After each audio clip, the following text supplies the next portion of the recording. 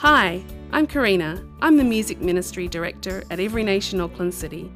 We are a multicultural, multi-generational, socially responsible church that makes disciples.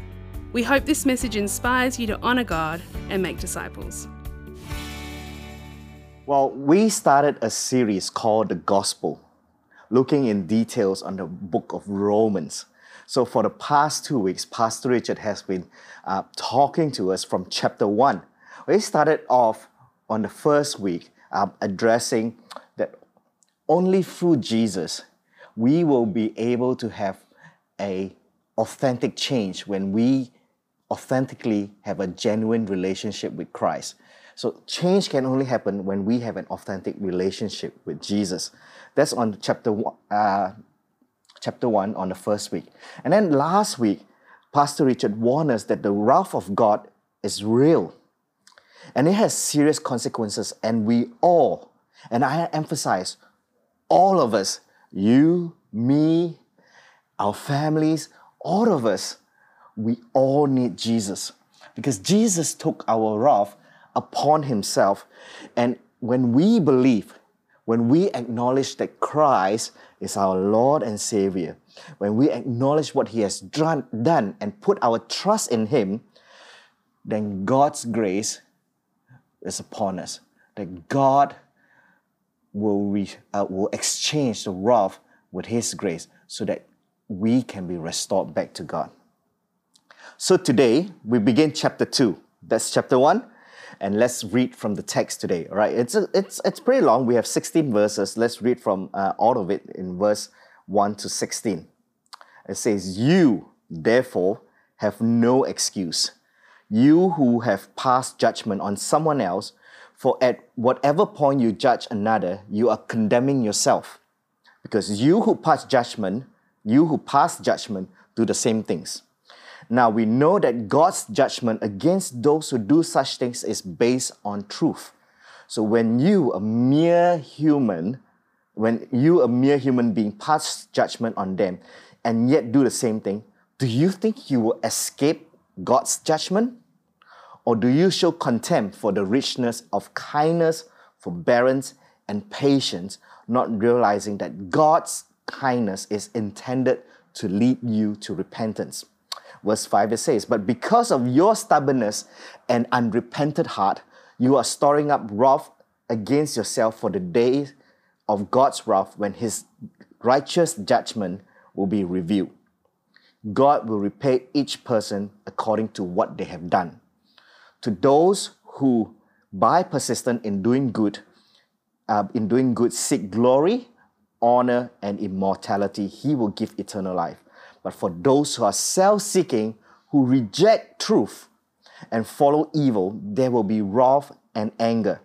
There will be trouble and distress for every human being who does evil, first for the Jews, then for the Gentiles, but glory, honor, and peace for everyone who does good. First for Jews, then for the Gentiles. For God does not show favoritism." Verse 12, it says, "All who sin apart from the law will also perish apart from the law, and all who sin under the law will be judged by the law. For it is not those who hear the law who are righteous in God's sight, but it is those who obey the law who will be declared righteous. Indeed, when Gentiles who do not have the law do by nature things required by the law, they are a law for themselves, even though they do not have the law. They show that the requirements of the law are written on their hearts, their conscience also bearing witness, and their thoughts sometimes accusing them and other times even defending them. This will take place on the day when God judges people's secret through Jesus Christ, as my gospel declares." That's the verse that we will tackle today. So even though I entitled my sermons today called God's righteous judgment, there are really three main thoughts that I will try to convey through all these verses. So let's look at the first thought that's coming from verse 1 to 4. Romans 1 to 4, it says, "You therefore have no excuse, you who pass judgment on someone else, for at whatever point you judge another, you're condemning yourself, because you who pass judgment do the same things. Now, we know that God's judgment against those who do such things is based on truth. So when you, a mere human being, pass judgment on them and yet do the same things, do you think you will escape God's judgment? Or do you show contempt for the richness of His forbearance, for His kindness, forbearance, and patience, not realizing that God's kindness is intended to lead you to repentance?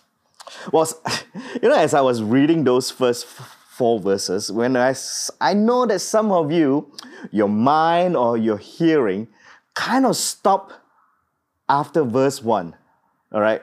You're like, it's like when I'm reading, you therefore have no excuse. You who pass judgment on someone else, for whatever point you pass, you judge another, you are condemning yourself because you pass judgment to the same thing, and then you just watch my mouth, your mind and your hearing gone blank, and it just goes like blah, blah, blah, blah, blah, because you're so fixated, right, on that first verse itself. You're like, amen, pastor, amen, that's right, preach it. We shouldn't judge others. Or some of you say, yeah, he or she is so judgmental. I don't know why they judge me. Can't we just accept one another? Can't we just pray for one another? Even our society currently is telling us that we should not judge. We should just accept and tolerate every kind of belief, behaviors, and values as long as we're not hurting anyone. Isn't that true? Isn't that what the media has been telling us? Do not judge, right? That's what the Bible says. Do not judge, else you will be condemning yourself. But the reality is, we make judgment every day. Right? So you will say, my boss is in a good mood today. That's a judgment. Or he's a terrible boss. That's a judgment. Sometimes, for those of you who are married, sometimes your wife wants you to make a judgment. She'll say like, honey, how do I look in this? Now, all the men who are married know that when your wife asks you that question, it's a trap. You've been trapped. Because there's really no answer that will get you out of the situation. When you said, you look good, dear, there's like, really? Are you being truthful? And if you said, oh, actually, that kind of looks like, say, oh, you don't look how I look. You can't get out of it, My kids make judgment on my cooking all the time. Right? But thankfully, it's because they want to decide if the dish is worthy to be included what we call the hall of memories for the Chongs. So, because when I was growing up, I always have this fond memories of sitting together with the family, eating together. And now they're thinking, is the chili crab good enough? Or is that pork ribs? Is it something that has special meaning or memorable through their lives and through their kids? So yeah, my kids make judgment on my cooking. And heck, some of you even judge me on wearing my orange croc. Yep. Don't judge just because you have a preference for dull colors in your life. Don't think that my orange croc is terrible. I'm sorry, did I just make a judgment on you? Dull colors? Well, I think I did. Sorry, all right? You forgive me? Well, you see, in Galatians chapter 6, verse 2, it says, carry each other's burden, and in this way you will fulfill the law of Christ. For us to know that there's a bad burden, for us to be able to carry somebody's burden, it will require us to make a judgment. If your best friend or a guy in your connect group, it's frequently, and I'm saying frequently, harsh to the kids, the way that they talk to the kids, the way that they yell at the kids, or frequently rude and disrespectful, unloving to the wife, will you make a judgment? Will you make a judgment and speak to that person, that guy, in love about it? If he's your best friend, if he's in your connect groups, do you have the platform to be able to make a judgment and approach that person to speak to that person in love about it? What if you are the person that's going through a difficult season in your life? If I'm going through a difficult season, I would have wished that one of my spiritual brothers or sisters will make a judgment and come and offer me some help. You see, we can't really carry the burden if we don't make those judgments, right? I know in some cultures, and some of us may, and even some of us think that we don't want to be a burden. But, the Bible says, hey, we are a spiritual family. We are called to carry each other's burden. And the word carry means it's an action, right? You don't, not just pray about it. Yes, you pray for that person. You care about that person. But when the Bible says carry each other's burden, it's an action. That means we jumped on and offer our help, put it into action, not just a thought. All right? They say it's the thought that counts. Yes, the thought counts, but action is louder than words. All right? So I encourage you, if you need to make a positive judgment to help one of your spiritual brothers and sisters, do it, but do it in love.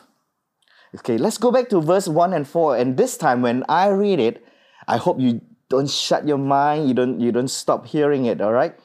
Okay, I'll jump straight to verse 2 because, I've been reading it a couple of times now. Verse 2, it says, now we know God's judgment against those who do such things is based on truth.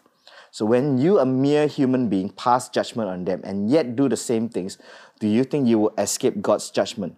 Or do you show contempt for the richness of kindness, forbearance, and patience, not realizing that God's kindness is intended to lead you to repentance? In verse 1, it says, therefore, when there's a word therefore in the beginning of a chapter or in the beginning of a verse, we always try to look back to a few verses before that and try to think, what is it referring to? Okay, so Paul was writing to the Gentiles in chapter 1. And what did he write? In verse 1, in chapter 1, verse 18 to 28, Paul was basically listing all the sins that the Gentiles have been accused of or have been doing. All right, it's listing sins like idolatries, lust, homosexuality, wickedness, evil, greed, murder. Those are pretty big sins. Okay, remember Pastor Richard also told us at the beginning that the book of Romans was basically written to a church that consists of both Jews and Gentiles. The church was started by the Jews in Romans, and then the Gentiles began to join them. But the Jews were kicked out of the city, okay, by Emperor Claudius. And when they were kicked out by the city, the Gentiles in the church began to grow, right? They grew, and they began to have a certain patterns of the way that they do things, all right? So when the Jews are allowed to come back to the city and they begin to integrate back in with the church, that's where tension happens. That's where misunderstanding happens, all right? So when Paul is listing down, the sins are like idolatries, homosexuality, lust, wickedness, evil, all those big sins. When he was addressing to the Gentiles, the Jews was basically standing on the side like, yep, that's it. That's them. All the big sins, yeah, that's them. Tell it to them, Paul. But Paul also started to list down other sins like deceits, gossips, slanderous, arrogance, boastful, disobedience to parents. Yeah, disobeying parents is in there. No love, no mercy. See, a sin, it's a sin. And that's why God's righteous judgment is upon everyone. We may think that we don't commit those big sins, but all of us are guilty at one point or another for lying, having pride, showing no mercy, no love, and some of us are even disobedience to our parents. Well, I think all of us at one point or another are we have disobeyed our parents, right? And my gosh, our thought lives, let's not even get there, because in the later part of the scripture, the scripture says, God judges the people's secret. Things we do that we don't think anybody else know, but God knows, and He will judge that. So after speaking to the Gentiles in chapter 1, Paul began to turn to the Jews in chapter 2 and basically said, hey, don't be a smug, guys, because you guys are just as guilty. Just because you, the Jews, throughout the history of the Bible, you have tasted God's kindness, forbearance, and patience, you are not exempted from the judgment because you are still doing the same stuff. Okay? You see, God's kindness, forbearance, and patience is readily available for all of us, not just you, special group. It's readily available for all of us. But we can't take it for granted. So examine our hearts if we have to make a judgment towards our spiritual brothers and sisters. And we should only make righteous judgment that will lead them back to God. Lead them back to God for repentance. This should be the only reason. Not so that we can feel self-righteous. Not so that we can say we're better than you. Not because we want to gossip. But a righteous judgment that will lead our spiritual brothers and sisters back to God for repentance, so that they can receive God's restoration and God's redemption. That's my first thought. Second thought, Romans chapter 2, verse 5 to 10, it says, but because of your stubbornness and your unrepented heart, you are storing up wrath against yourself for the day of God's wrath, when His righteous judgment will be revealed. God will repay each person according to what they have done. To those who persisted in doing good, seek glory, honor, and immortality, He will give life. But for those who are self-seeking and who reject the truth and follow evil, there will be wrath and anger. There will be trouble and distress for every human being who does evil. First for the Jews, then for the Gentiles. But glory, honor, and peace for everyone who does good. First for the Jews, then for the Gentiles. For God does not show favoritism. Well, if you look at that verse, it sounds a little bit contrary to one of our basic Christian belief. One of our basic Christian belief is that we are saved by the grace of God, not by our own works. So if you read verse 5 and 6 carefully, it's saying that though we now know that we have sinned, someone has brought it to our attention, we are still stubborn and unrepentant. And therefore, God will judge us according to our sin.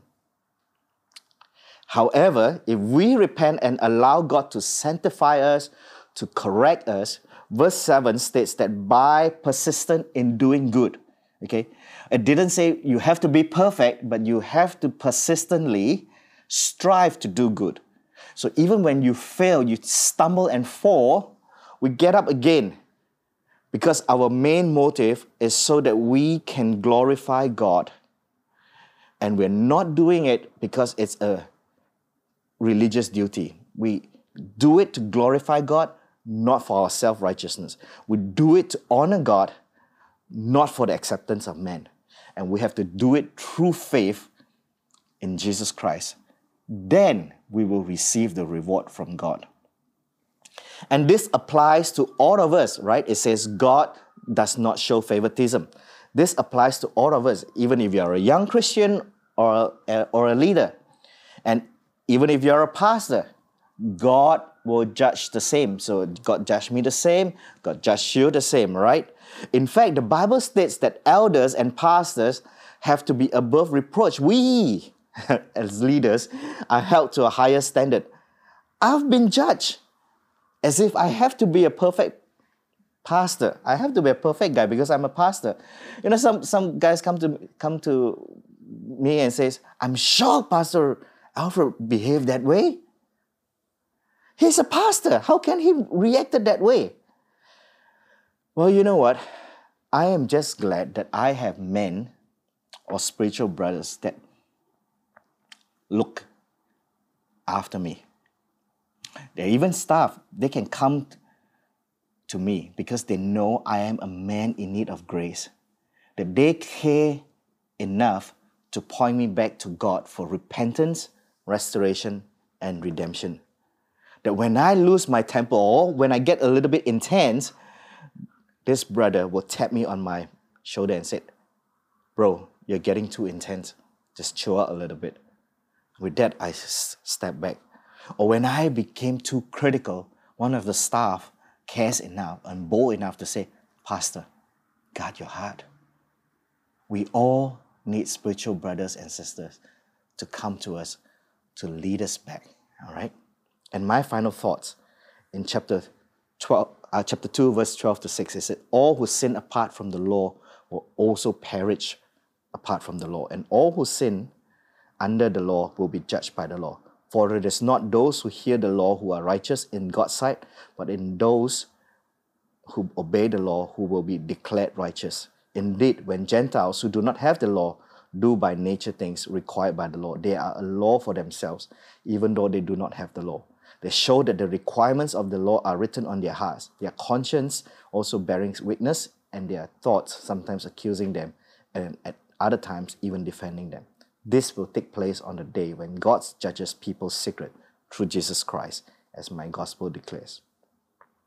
Here, the Bible states that once we receive correction from our trusted spiritual brothers and sisters, we got to get back to God. Why?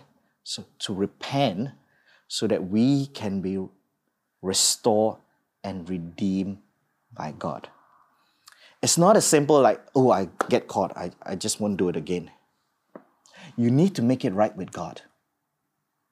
And if you have caused someone hurt, you got to make it right with the other person. Because it is not just enough that we get brought to realize that we've made mistakes. We got to have restitution and restoration. And again, no exception, whether you're a leader or not. I've lost count on the number of times that I've asked for forgiveness from people that I have offended. All right? God will always restore and redeem us when we come to repentance. And if God is that gracious, who are we to hold grudges against the people that have wronged us? Because we are supposed to lead people back to God, not condemn them in their sins. I'll just end with this beautiful redemption story, one of my favorite redemption stories, right? It's the story of Xavier and Petra Fangapo. If you know Petra, she is on staff for a couple of years right now. So we normally on a weekly basis, I have meetings with my staff to talk about, the things that we need to do. But on this particular week, after we had our weekly meeting on what to do, I noticed that Petra was pretty nervous and there was something that she wanted to get off her chest. So I asked her, what was wrong? Is there something that you want to tell me? So Petra confessed her sin. She told me she's pregnant. Normally it's good news, but the thing is, she and Xavier were not married at that time. So she was really nervous when she was confessing that to me as her boss, as her pastor. She was expecting to be fired, kicked out of the church because, she's on staff. She's in music ministry, and leading our event team. So she has stage ministries. So we quickly organized a meeting with senior pastor, Pastor Richard and Pastor Chrissy. And in the meeting, we assured them, both Petra and Xavier, they were in the meeting together, that we still love them. And we want to help them through the journey.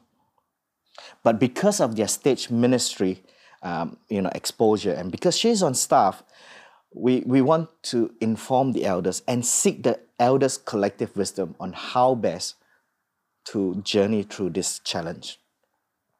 Okay, so the elders came back and affirmed them because they have a repentful heart. The church would definitely stand with them for full restoration and redemption. However, they still have to face the consequences. Yes, she's not fired from her work, but she has to step down from all ministry. Well, in the work, I can tell you that she was given a final written warning, disciplinary warning about it.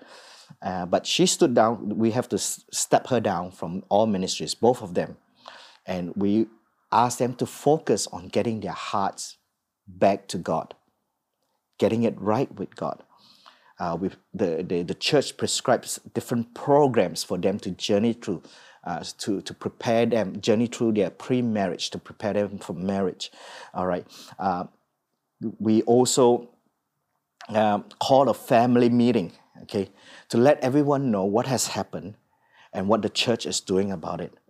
Right? Hopefully, that family meeting prevented any gossips or accusation that the church is too legalistic, that the church is too lenient. It's basically, we want to not give the enemy a foothold in the lives of the Fungapos, which is Xavier, Petra, and in the church. All right. Xavier and Petra, they fully submit to the church leadership. They go through various programs that the church prescribed, and they're consistent and faithful in their discipleship. They got married, now they have beautiful Shiloh, and after a couple of years, displaying God's maturity in their life again, they are restored back to ministry, and now even leading a connect group. You see, I believe that's God's honoring. I believe that gives glory to God.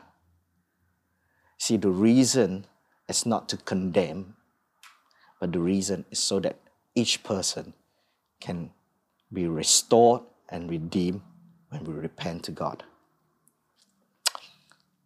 Right now, before we go to our discussion question, I would like to facilitate communion for all of us as a way to respond to this message. So if you have your communion element, I would love for you to join us. Okay. In 1 Corinthians chapter 11, verse 23 to 32, it reads, "For I received from the Lord what I also delivered to you, that the Lord Jesus, on the night when he was betrayed, took bread, and when he had given thanks, he broke it and said, 'This is my body, which is for you. Do this in remembrance of me.' In the same way, also he took the cup after supper, saying, 'The cup is the new covenant in my blood. Do this as often as you drink it in remembrance of me. For as often as you eat this bread and drink this cup, you proclaim the Lord's death until he comes.' And then it says, 'Whoever therefore eats the bread or drinks the cup of the Lord in an unworthy manner will be guilty concerning the body and blood of the Lord. Let a person examine himself, then and so eat of the bread and drink of the cup. For anyone who eats and drinks this without discerning the body eats and drinks judgment on himself.'" So as we come to communion today, the Bible clearly says we need to examine ourselves. So let's examine ourselves.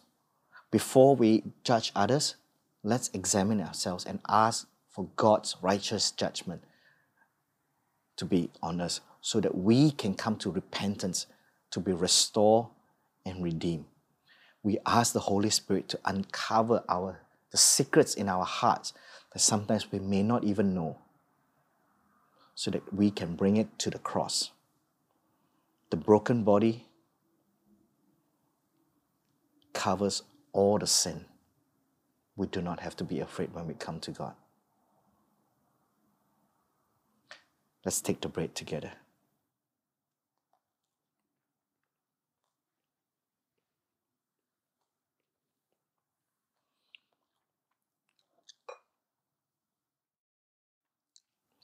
And the blood of Christ that is signified in this cup gives us the power to continuously strive to do good so that we can honor God and glorify Him.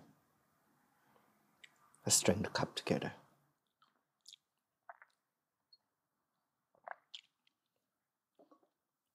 Father, we thank you for the word today.